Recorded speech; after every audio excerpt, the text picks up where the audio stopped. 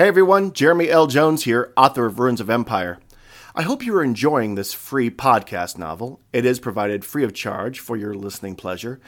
It is a chance for you to enjoy, completely free, this pulp sci-fi adventure series, which is, as I mentioned, free.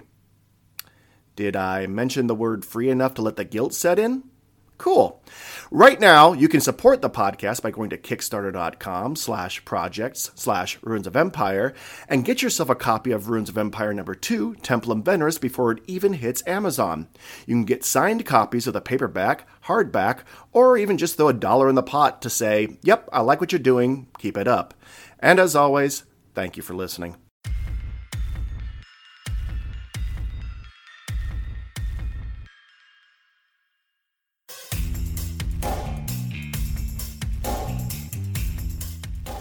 You are listening to Ruins of Empire, Saturnius Mons, Book 1 of the Ruins of Empire Project, a serial podcast novel by Jeremy L. Jones, read by the author and Tyler Murphy.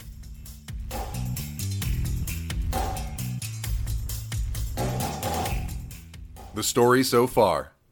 Isra Jacario, leader of the Human Reconnection Project, and Vaco Spade, the project's enforcer, met with Vince LeBon, the director of the corporation's mission to Titan. Isra Jacario went in ready to fight in order to make sure that the corporate mission did not harm a possible civilization on the moon.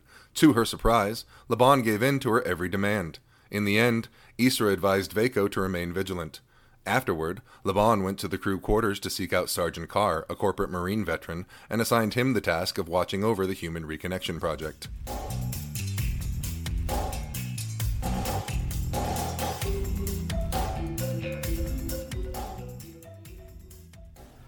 Chapter 3. History has a strange sense of the ironic.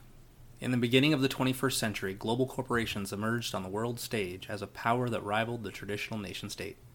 Their lust for money and power drove them to, at first, undermine, and later, utterly destroy the governments whose job it was to keep them in check. After the collapse of the great nations, the United States, China, the European Union, India, and the Russian Federation, there was only one entity that could possibly fill the power vacuum. Hence, the global corporations were forced, over time, to unite and form the corporation, a governing body to provide the oversight and regulation they fought so hard to destroy. In essence, becoming exactly what they so despised. From The Fall, The Decline and Failure of 21st Century Civilization by Martin Raff.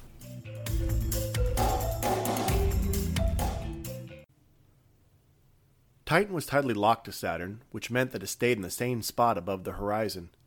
Every day throughout Titan's year, the ringed planet remained perfectly still while the icy moons and stars drifted across the sky. During the 7-day-long night, it bathed the moon in a soft glow that rivaled the light from the sun during the day. It cast deep shadows through the towering trees and rocky outcroppings that dominated the skyline. The moon was silent except for the wind through the trees and the muted sound of laughter and mayhem that came from a certain clearing. There, the remains of a massive tanker ship lay where it crashed nearly a millennium ago. It was almost part of the forest now.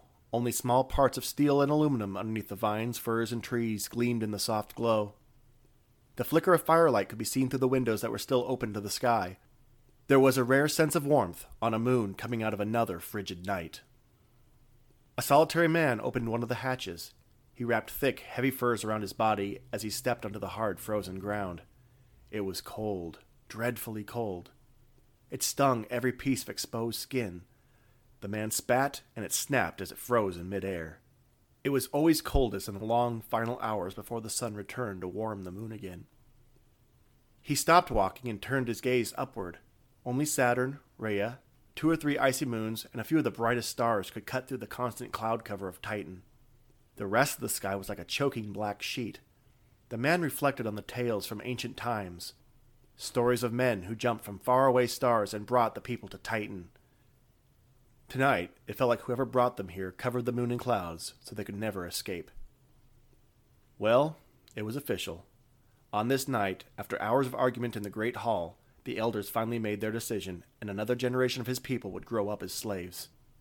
Most would die, but a few would come back, become old men, and sell another generation into slavery. Titan was a place where everything remained constant, even the sky dominated by the great ringed planet. The man bowed his head and recited a prayer. It was the quiet sort, meant to be heard only by the man and any deity that cared to listen. He spoke in the language of his people, a language that, legend says, was also a gift from the ancients who came before. Great Companio, I still believe you care about all the people of Titan. I still believe you will come for us someday. Please, give me some sign. Show me that my faith is not misplaced. Let me know that I am doing the right thing. Saturn didn't move, nor did any of the icy moons or stars. Nothing ever changes on Titan. Just as the man turned to go back to the warmth of the ship, a light filled the entire sky. Brighter than Saturn, brighter than the sun during the day, it lit the entire horizon with a blinding flash. When the light dimmed and he could see again, there was a new star flying across the sky at amazing speed. The flash was bright enough to draw more people from the ship. They gasped at the white point of light speeding towards the horizon. There were descriptions of stars like this in the ancient writings, but nothing like it had been seen in 1,000 years. The people knew what they were seeing, even if they couldn't put words to it. The man turned to the assembled crowd and screamed in their native tongue, "They have returned! They have returned! They have come to free us at last! I called for them and they have come! We must gather offerings.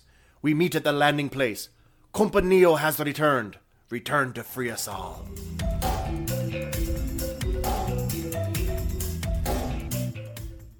Inside one of the shuttle's staging areas, Vago struggled to put on the shirt piece of his aerosuit in a room with 10 or 15 other corporate personnel.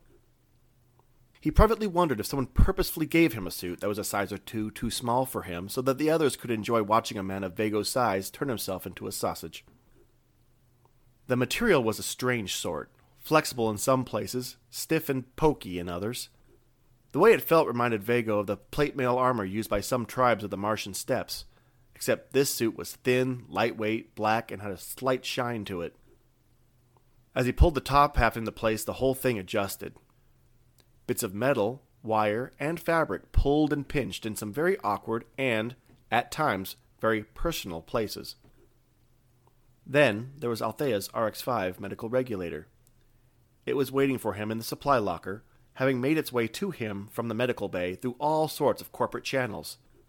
He clamped the device on his right shoulder and clenched his teeth while the metal plates and probes spread out across his chest to his heart and to the middle of his spine on the other side. Once he felt he was through the worst of the discomfort, he put on the white khaki pants and the white jacket, checking the inside pocket to make sure his stash of Triple T was still there. He slipped a sleeve-shaped device on his forearm that covered it from wrist to elbow. He removed the earbud charging in a matchbox-sized compartment in the locker, placed it in his ear, and touched the screen on the inside of his forearm to activate it. The same infuriating computerized woman's voice sounded in his ear. "Welcome to the Body Mod Consortium version 8 Environmental Reorientation and Operations Suit. Our goal is to make your work outside the confines of Earth gravity and atmosphere as safe and as comfortable as possible." That was the corporation, thought Vago. Always trying to make everyone safe and comfortable, like a big, suffocating blanket around all of society. He grabbed his hat and followed a few of the others out of the staging area and into the hallway leading towards the cargo bay. Your aerosuit is equipped with nano actuators built into the polycarbonate weave that will help compensate for microgravity conditions. Oxide-based conductors use the suit's motion and your own heat to keep your body at a comfortable temperature while working in harsh, extraplanetary environments. Lights flashed through the corridors, and the same woman's voice announced that the main bay doors were opening. Even though the hallways were choked with engineers, scientists, and soldiers, he increased his pace through the crowd. He reached one of the airlocks leading to the cargo bay, already packed full with people, and, despite the protests of a few, crammed himself inside before the door slammed shut. Your aerosuit is also equipped with an interface pad attached to your arm. This provides an uplink to the corporation satellite network for location and communication services. Welcome to Titan, and have a safe and productive visit. The airlock door slid open, and a flood of completely new, heavy, choking air filled his lungs. It was like sticking his face in a bag of noxious gases. At the same time, there was something invigorating about it. There was so much more oxygen here. Vaco could feel it in every cell of his body. The cargo bay was a mass of carefully controlled chaos as 1,000 different people tried to accomplish 1,000 different tasks at the exact same time. Soldiers in formation marched in double time into the blinding light outside to secure the perimeter. Teams of workers tried to keep spools of hose as large as a tractor tire from rolling uncontrolled down the ramp. Closer to the open doors, he could make out a landscape of towering trees already being obscured by tall metal scaffolds, inflatable dome structures, and drilling rigs. Civilization had arrived on Titan, and it was already making a mess of the place. Vago rammed his wide-brimmed hat in place and activated the communications application through the screen on his arm and selected Isra's channel. There was a series of tones through his earpiece as the computer connected. Isra's voice came through. "Where are you, Vago?" Vago looked around. "Cargo bay. Just gonna take a walk outside, see about getting my guns back." "We will meet at the weapons depot," said Isra, ending the comm. Vago took his first steps onto the alien world. The ground was soft, granular, and his boots sank into it like wet sand on a beach when the waves came in. The landing zone was surrounded on 3 sides by a green-blue ocean that stretched beyond the horizon. Ahead, the land disappeared into a dense green forest. The trees were so impossibly tall that the tops disappeared into the orange mist that covered the sky of Titan. From his position, it looked like a solid green wall between civilization and the rest of the planet. The sun, peeking through the perpetual clouds, was just above the sea, and, above it, the planet Saturn, twice the size as the moon as viewed from Earth. Even with the aerosuit, it was cold here. Not a harsh freeze, but an invigorating chill that encouraged a man to keep active to stay warm. Vago buttoned up his jacket and went looking for the Marine Supply Depot. It turned out it wasn't terribly hard to find. Just about every hard-faced, dull-eyed goon wearing Corporation Blue armor was headed in the same direction, and soon he found a whole mess of them lined up single file in front of a collection of crates where a few ranking officers were handing out standard-issue gear and weapons. Vago got into one of the lines and, before he knew it, found himself at the front. There weren't many good things one could say about Corporation Marines, but they were efficient, which, depending on what they were trying to accomplish, might be another strike against them. A corporal near the supply crates was entering something into his own aerosuit when Vago walked up. He gave Vago a look of barely contained disgust and continued to key in commands on the ARM computer. "Name and rank." "Soldier." The word soldier had a distinct sarcastic tone to it. "Vago Spade, and I'm with the Human Reconnection Project. Special assignment with the Ministry." The corporal tapped a few icons on the screen. "Applies for corporation military only. Next." A Marine behind him started to push forward, but Vago didn't move. "Excuse me, sir. I don't want to bother you, but I got a job to do, same as you. You should have 2 older-style handguns." Another man, a sergeant, approached the line of Marines and surveyed the situation for a moment. His Corporation Blue breastplate had black carbon scoring in several areas, and he bore a large, jagged scar down the side of his face that just missed his left eye. Apart from that, the man's every physical characteristic was straight out of the Corporation Marine guidelines, from the shine on his boots to the short, blonde crew cut. His gaze settled on Vago. It was a smug, bemused look. The same look that a man like him might give to a yapping puppy right before he shot it. "What exactly is the problem here?" he asked wearily. Before the corporal could answer, Vago looked at the sergeant in the eye and said, "No problem. I was going to collect my guns and be on my way.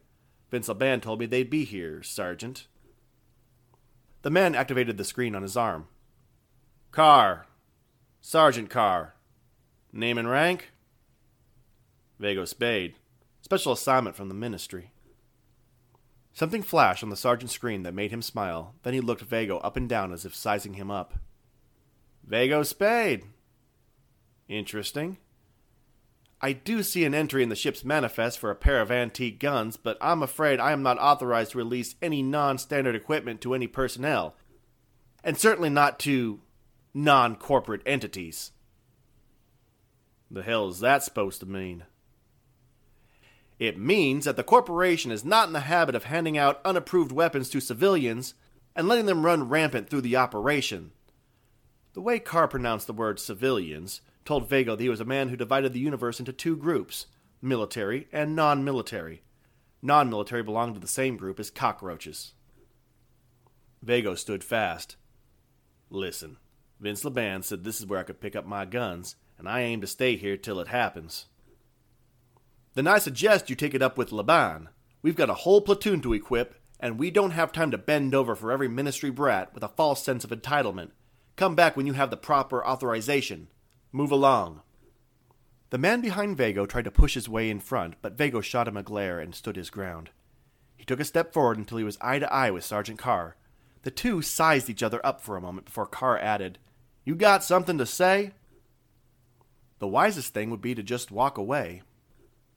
On the other hand, there were few things in the universe better than slapping down some testosterone-torqued imbecile.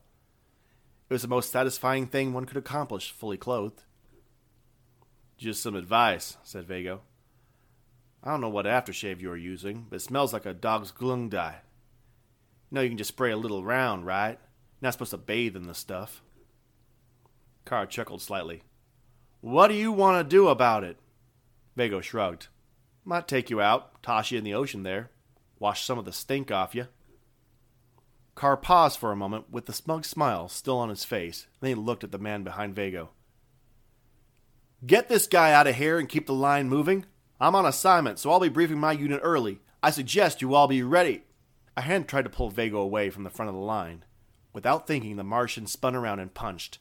With luck, he caught a soldier just below the jaw, and the Marine fell like a sack of grain in a stupid blue uniform. Another rushed forward and swung for Vago's head. He covered himself with his left arm while his right landed a punch in the man's kidneys. The Marine groaned, staggered back, and Vago took the opportunity to land a punch directly on the man's face. Vago put up his hands and waited for another fighter, but the rest of the Marines in line kept their distance. Behind him there was the whine and click of several corporation sidearms being cocked. Vago put his hands on the back of his head. He turned to find that he had an excellent view of the inside of at least 9 gun barrels. Isra strolled into this scene as if Vico being held at gunpoint by several angry corporation officers was as normal as the sunrise in the morning. "Calm down. Everybody, just calm down for a moment. What exactly is happening here?" Carr lowered his gun, but the others around him didn't. "This man assaulted my soldiers." Isra looked up at Vago accusingly. "Is this true?" "There was a disagreement," said Vago mildly. "What kind of disagreement?" "I wanted my guns. They felt the exact opposite." Isra sighed and pulled up the sleeve on her jacket. Isra had thrown some clothes on over her aero suit as well, but only a pair of tan pants and a thick brown jacket, both of which had seen more than a few off-world missions, and would likely see a few more. She activated the Aeros computer and started to work. Carr bared his teeth and turned to his own soldiers. "Put this man in bonds and escort him to the brig." Isra didn't look up. "As you were, Marines." "Sergeant, I see you put a hold on Vago's guns." "Now, I have authorization from 2 ministry officials and 1 consortium officer to secure all equipment needed for this mission, and that overrides such a petty procedural tactic." Carr straightened up as if pressing a point that overrides everything else. "He assaulted my men." Vago balled up his fist. "Damn right. I'll take out every last one of you, Yame Kagachit." Isra looked up. "Vago, stand down or I'll slap the bombs on you myself." Vago seethed, but stepped back. Isra went back to her Aeros computer. "A copy of the order should be on its way to your SATCOM as we speak. Now, if you want to press the issue, I can request an emergency tribunal in accordance with corporation law. It will take hours, put this whole operation behind, and you will still lose. How do you feel about that?" Something beeped at Carr and he checked his own computer, then shrugged. "It checks out. Go get him what he wants." A few seconds later, a Marine brought a steel case from the supply depot and placed it on top of a crate. Vago opened it and produced 2 handguns. They were both modeled after the ancient Remington M1911 design and cast in dull, tarnished bronze. They might look like something that belonged in a museum, but these were built by the finest gunsmith on Mars, which put him in contention for the best gunsmith in the known universe. The gunmaker's sign, Ulfbert, was engraved into each of their handles. Carr watched and sniffed. "I knew you people went looking for ancient civilizations. Didn't think you still used the same weapons as them." Vago slid a clip into the chamber and peered through the sights. They're the most effective weapons in the world, provided you have an attack strategy more complex than spray bullets and hope for the best. Isra snapped at him. Enough. Sergeant, are we good here? Carr shook his head. We got rules here. Make sure they are followed. Carr looked around at the audience that had amassed. What are you all staring at? Get back to work. Then he stomped off. Isra grabbed Vago's arm as he slid his guns into a pair of shoulder holsters. We must go. They walked toward the shuttle for a few moments before Isra spoke. Really, Vago? Can you even be on Titan for a whole hour before picking a fight? To be fair, said Vago, adjusting his hat, they were doing checks for 90 minutes when we landed, so I've been on Titan for almost 2 hours before picking a fight. Do you have any idea what that was all about? Isra shrugged. Carr orchestrated that meeting. That is why he put that block on your weapons. He wanted to meet you, size you up, and see how you handle conflict. Wait, the computer said all that? No, said Isra, walking a touch faster. The system just indicated a block on those items. It did not indicate who, but it was him. Isra's ability to read minds at work. It made the hairs on Vago's neck bristle. Why would he do that? Because you are going to fight him soon. He wanted to see who would win. Yeah, and who's going to win? Well, considering how you were faring when I walked up, I would say your prospects do not look good without a change of venue. Now, please hurry. Carr is not our problem right now. There is someone even more disagreeable. Vago thought about this. More disagreeable than Carr? Did you run into a cougar with a stick up his iljig? Isra shook her head. Something like that. I need your help. What do you want me to do? You ever heard of the Gordian knot? Vago thought for a moment. Thinking I might have been doing that with a girl in old Hong Kong. It was thrilling, but bruised my back something fierce. Not what I was talking about, but similar themes might apply. And also, you were disgusting. They walked back to the shuttle where Althea was standing near a corporation crawler. It was a 6-wheeled, all-terrain vehicle with 2 seats and a large cargo bed capable of carrying 2 standard corporation crates side by side. There were several stacks of those crates nearby, and Althea was in the middle of a deep philosophical debate with the cargo officer about them. Over her own aerosuit, she wore a white medical coat, as if she wanted the entire world to know that she was still a doctor, even if the medical consortiums on Earth disagreed. It didn't seem to have any positive influence on the current conversation either. For the last time, I don't have the code to unlock them, but there's nothing inside but food, equipment, and other supplies. What could we possibly bring? The corporation officer, who looked like he had been a boxer 20 years ago, touched some icons on his Aeros computer. Sorry, orders from up top. All cargo not assembled by the corporation personnel needs to be inspected. Isra walked up with Vago and pointed to 4 crates in a pile by the crawler. They stood out from the others, being slightly smaller, green instead of blue, marked with the ministry globe and olive branch, and secured with an electronic lock on the front, which Vago assumed was the original point of contention. Those, Vago, said Isra, if you would be so kind as to load them onto the crawler. Vago paused, looked at the crates, and then at the corporation worker. Vago had a few inches and a decade or two on the man, but there would still be a considerable scrap if the 2 men got into it, and, unlike the previous situation, Vago guessed that corporation law wasn't on their side, so Isra was playing a game of chicken using Vago as the front bumper. Vago stepped towards the stack. Each crate was about 2 meters long and half a meter wide and deep with handles on either side. It was far too long for Vago to get his arms around and, even in the fractional gravity of Titan, carried considerable weight. He grabbed the handle on one and pulled it off the pile. It fell and embedded itself in the soft ground. I'll get dock security, the official tried. Vago started dragging the crate across the ground, leaving a little trail as he went. Isra watched, pleased with herself. Please do. I would hurry, though. Despite what it looks like, the Martian works fast. Vago set the side he was carrying on the back of the crawler. He walked around the other side, shot Isra the quickest of dirty looks, and lifted and pushed the other end so that the crate was fully loaded onto the back of the 6-wheeled vehicle. Isra continued, and when they do come, there will be paperwork. They will want to take your statement and file reports. Then, of course, there is your schedule. But I am sure you will make up for lost time.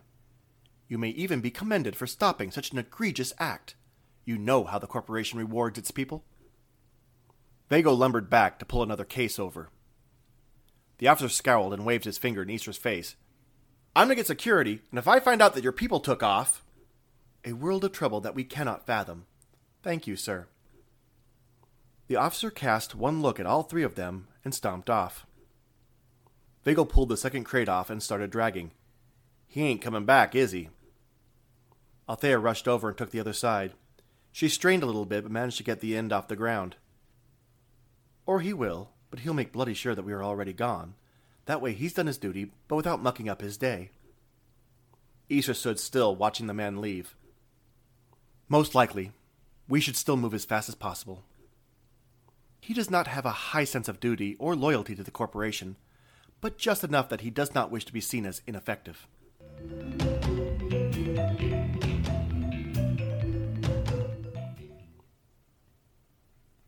When they placed the fourth and final crate, Althea checked the serial numbers against a list on her Eros computer.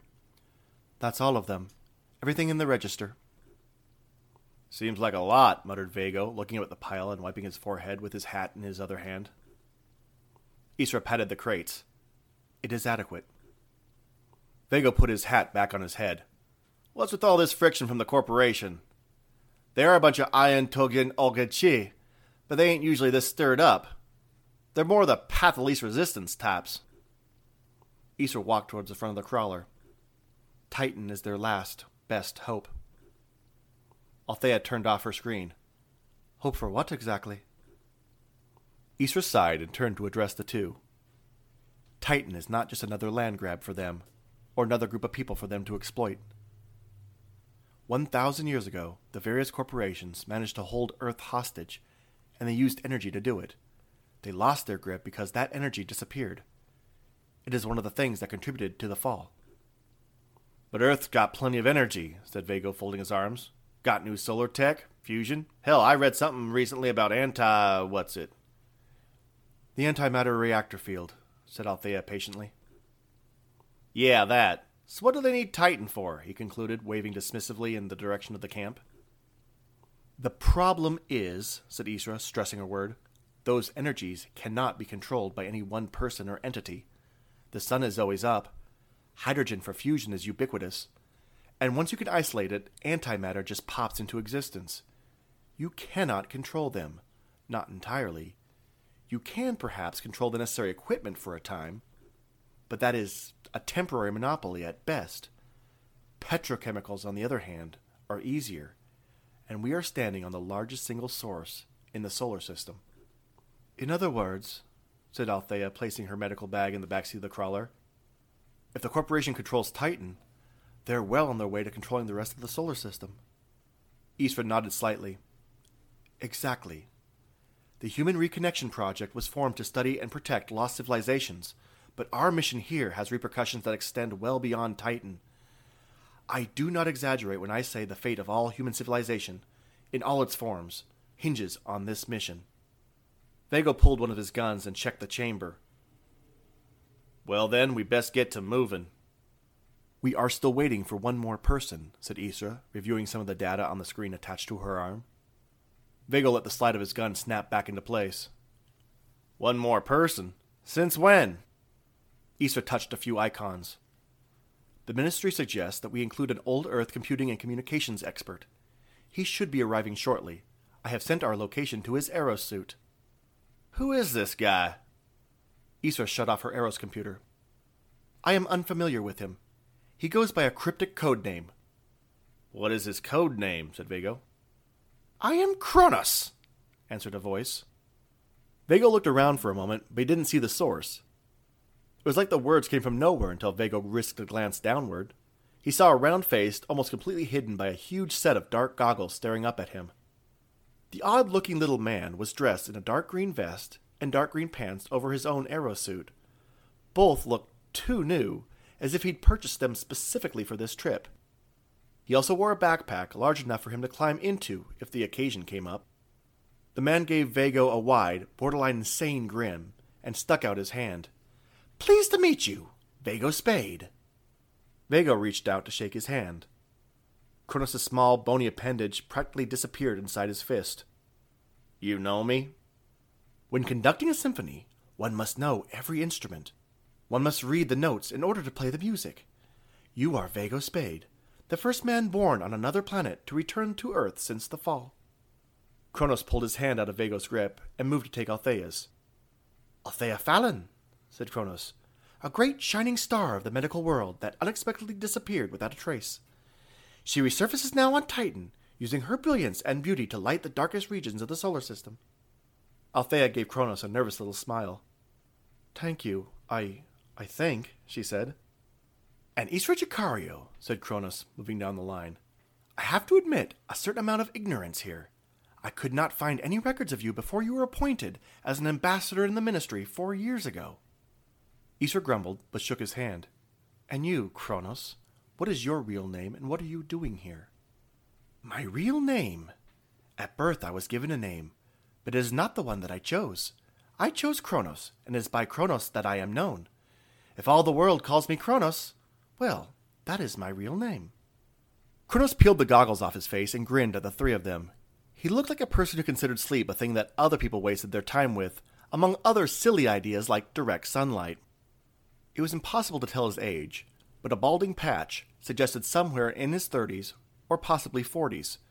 Still, Kronos had the kind of pure exuberance in the way he moved and talked that only came from youth, or maybe some heavy medication. Kronos continued. There is a civilization on Titan. Isra interrupted. We got reports from a leak somewhere in the corporation, but we do not know for a fact. It is there, said Kronos firmly, and with it an ancient computer system. I came here to find it and see what secrets it has.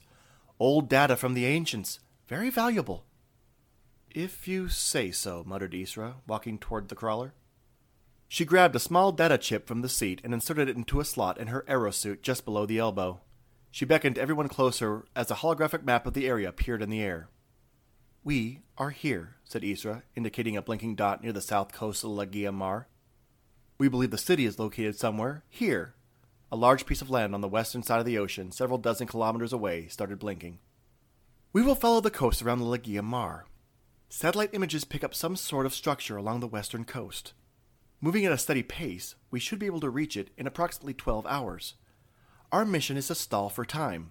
We make contact, send word back to the ministry, proving there's a civilization here, and thus force the corporation to stand down operations until the civilization can be studied and protected. Is everyone prepared? Vago did one more visual check of his guns and replaced them in his shoulder holsters. While he did, he cupped the capsules of Triple T he had stashed in his jacket pocket for reassurance. Ready. Althea patted her black medical bag in the back as if to assure herself that it was there and took a seat in the driver's side. Good to go. Kronos unpacked a device that looked like 2 silver vines wrapped around each other. He slipped his arm through the twisting silver coils. Each finger moved into an intricate series of interconnected rings. With that, he pulled his goggles back over his eyes and climbed on the top of the crates. Lights came from the strange metal glove, and his goggles started glowing a pale green as he laid down. I am prepared. To a new world. Vago, you take point, said Isra. Althea turned on the crawler's electric engine, and Vago started walking out over the soft sand toward the west.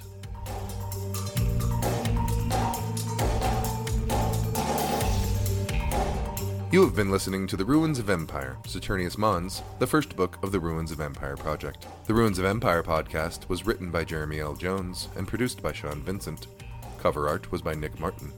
Music was Broken Reality by Kevin MacLeod at incompetech.com, licensed under Creative Commons 3.0 license.